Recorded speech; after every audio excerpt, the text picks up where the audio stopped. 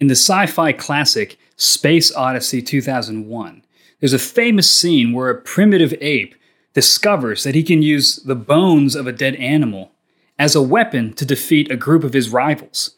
So he takes it and he uses the weapon and defeats his rivals and secures resources for his family. And in the film, it marks the beginning of technology, which is a theme that the entire Space Odyssey 2001 story centers around. It's the very moment where humanity realized it could use tools to shape its destiny, not just in the primitive age, but all the way into the stars themselves. Now, God is not against technology, but he is against idolatry. Technology itself is neutral. We can use tools to glorify God. God even commands his people to use tools and to use artistry and to construct buildings and temples and all these kinds of things. But tools can also be used to deny God and to seek evil and to build in us a sense of pride and autonomy. And in Nahum chapter 3, we see God humbling the technological and military pride of Assyria. And that is a warning to all nations. Don't be proud. Don't trust in your power, in your technology, in your intellect, in your political alliances. Don't think that those things will stop the judgment of God. Don't fall for the illusion of control that technology gives. And Nahum's warning is not just for those in the 7th century BC, but also for us in the 21st century AD. This is a warning to humble ourselves, to take the gift of technology, to take the gift of all the good things that God has given us and use them for his glory, not to exalt ourselves. This is understanding Nahum.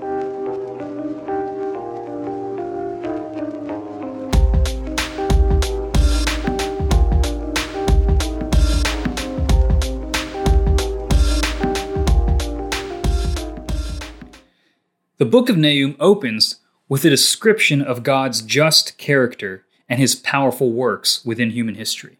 He's the Lord of all creation and cannot be stopped by human armies. And this is good news for Judah, the southern kingdom of Israel, because their time under Assyrian oppression will soon come to an end. God will reverse their fortunes and redeem their kingdom. And in Nahum chapter 3, verses 1 through 19, we catch a glimpse of God's sovereign power at work as he sets the destiny not only of individuals, but entire nations and kingdoms. This is Nahum chapter 3, verses 1 through 19. Woe to the bloody city, all full of lies and plunder, no end to the prey. The crack of the whip and rumble of the wheel, galloping horse and bounding chariot, horsemen charging, flashing sword and glittering spear, hosts of slain, heaps of corpses, dead bodies without end. They stumble over the bodies. And all for the countless whorings of the prostitute, graceful and of deadly charms, who betrays nations with her whorings and peoples with her charms. Behold, I am against you, declares the Lord of hosts, and will lift up your skirts over your face, and I will make nations look at your nakedness, and kingdoms at your shame. I will throw filth at you, and treat you with contempt, and make you a spectacle, and all who look at you will shrink from you and say, Wasted is Nineveh, who will grieve for her? Where shall I seek comforters for you? Are you better than Thebes, that sat by the Nile, with water around her, her rampart a sea, and water her wall? Cush was her strength, Egypt too, and that without limit. Yet she became an exile. She went into captivity. Her infants were dashed in pieces at the head of every street. For her honored men, lots were cast, and all her great men were bound in chains. You also will be drunken. You will go into hiding. You will seek a refuge from the enemy. All your fortresses are like fig trees. If shaken, they fall into the mouth of the eater. Behold, your troops are women in your midst. The gates of your land are wide open to your enemies. Fire has devoured your bars. Draw water for the siege. Strengthen your forts. Go into the clay. Tread the mortar. Take hold of the brick mold. There will the fire devour you. The sword will cut you off. It will devour you like the locust. Multiply yourselves like the locust. Multiply like the grasshopper. You increased your merchants more than the stars of the heavens. The locust spreads its wings and flies away. Your princes are like grasshoppers. your scribes like clouds of locusts, settling on the fences. In a day of cold, when the sun rises, they fly away. No one knows where they are. Your shepherds are asleep, O king of Assyria. Your nobles slumber. Your people are scattered on the mountains, with none to gather them. There is no easing your hurt. Your wound is grievous. All who hear the news about you clap their hands over you, for upon whom has not come your unceasing evil. Nahum begins chapter 3 with a woe, or a curse, against the nation of Assyria.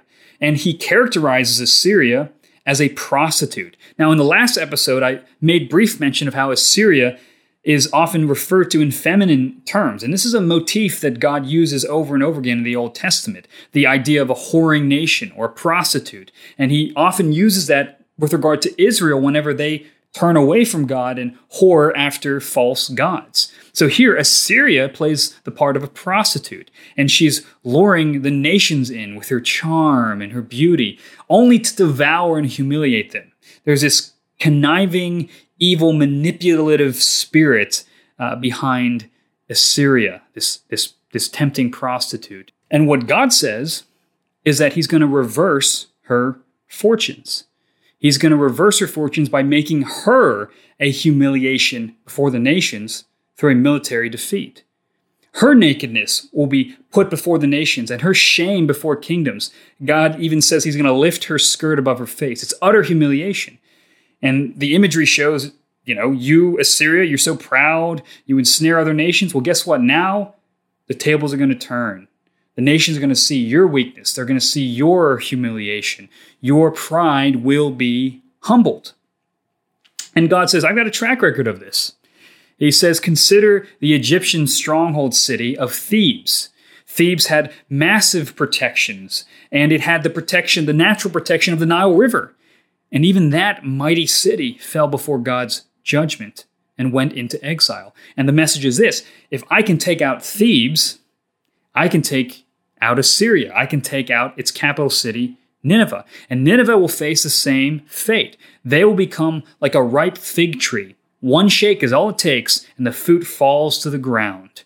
Their troops will become weak and fearful women, and their previously indestructible gates will open wide, and their enemies will flood in and plunder their land. All their preparations, all the mortar and brick that they lay, all the stuff that they set up will be devoured by fire, and their massive armies will be scattered like locusts. And to top it all off, their political and military leaders will be caught off guard and no refuge, as the entire nation grieves over their utter destruction. Their leadership will be rendered inept. Judgment is inevitable. God is going to humble the proud. Now, God's sovereignty looms large over this entire chapter. He's not only in control of the individual destinies of people, but entire nations as well. Assyria is not in covenant with God. That is, they don't recognize God as their own, yet they are still accountable to him whether they think they should be or not. And this is in line with Romans chapter 3, verse 19. Now we know that whatever the law says, it speaks to those who are under the law, so that every mouth may be stopped and the whole world may be held accountable to God. So God is going to hold Assyria to account because they have universally transgressed his moral law. They have sinned against him. And this shows us that God cares about how governments and rulers operate. This does not mean that every government must be Christian or a theocracy, but rather that civil authorities are appointed by God to serve God for the good of the people. That's Romans chapter 13, verses 3-4. And it is because God has appointed civil authorities as his instruments of justice, they'll be held accountable to him. And Nahum condemns Assyria for being a city of blood and lies. Blood lines the streets. And it's actually going to be their own blood because they're going to be defeated by Babylon in 612 BC, the fall of Nineveh. Now, what we see is that the leadership of Assyria has been corrupted. They don't seek the good of their citizens. Rather, they commit injustices against them. And not only that, but they have no moral compass themselves. They use their military strength to brutally enslave other nations and boast of their might. And God, again, takes notice. Their shepherds are asleep. The kings slumber, while their people are scattered into the mountains. Now, how does this relate to technology? Well, technology gives the illusion that we are sovereign over our lives.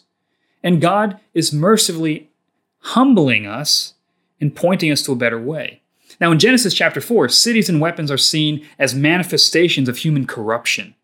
But in Revelation 21, we see a new Jerusalem, a city, descend from heaven onto earth with the Lord at the center. And I think this is a great image here. We can use weapons and cities and industry and technology to build up our own pride, as in Genesis 4 and later on in the Tower of Babel, or technology can be a tool we use to glorify God, with God at the center of it. Technology is a gift meant to glorify God, not to glorify ourselves or make us think that we don't need God.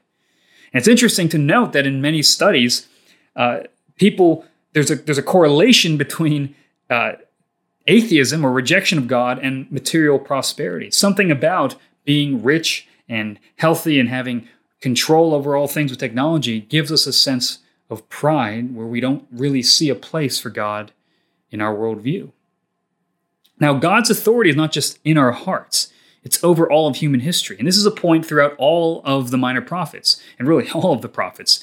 God is against the nations who do evil, and he's also sovereign over their kings. It's Proverbs 21:1. In fact, one of the ways God judges nations is by giving them poor leaders. And this is, again, what I mentioned earlier, that their kings are sleeping and their nobles are asleep and their shepherds are asleep while their people are scattered into the mountains. This is a judgment on them. Now, again, Nahum's prophecy has come to pass in 612 BC. The leaders failed them. All of their vaunted military might failed them. And the Babylonians, allied with the Medes, destroyed Nineveh. And that effectively ended the reign of the Assyrian Empire. And it's amazing to think that. I mean, if you were living in Assyria at the time, it's unthinkable that this massive power could be gone. And yet, what is history? It's littered with the corpses of once great and powerful nations. But the Lord is in control. The Lord is sovereign over all things. No chariots, soldiers, or siege weapons can stand against him. The rise and fall of nations are ordained by God.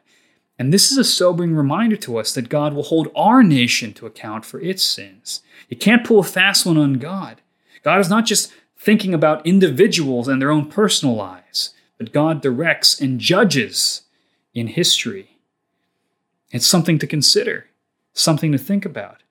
A terrifying judgment of God, but also it brings to light the great redemptive mercy in the gospel, that this is not the end of the story. That God will raise up his own king in Jesus Christ, and he has raised up his own king in Jesus Christ, who will bring his own administration of righteousness to this world. But until then, we trust and we pray and we believe that the Lord is sovereign, that the Lord will bring justice.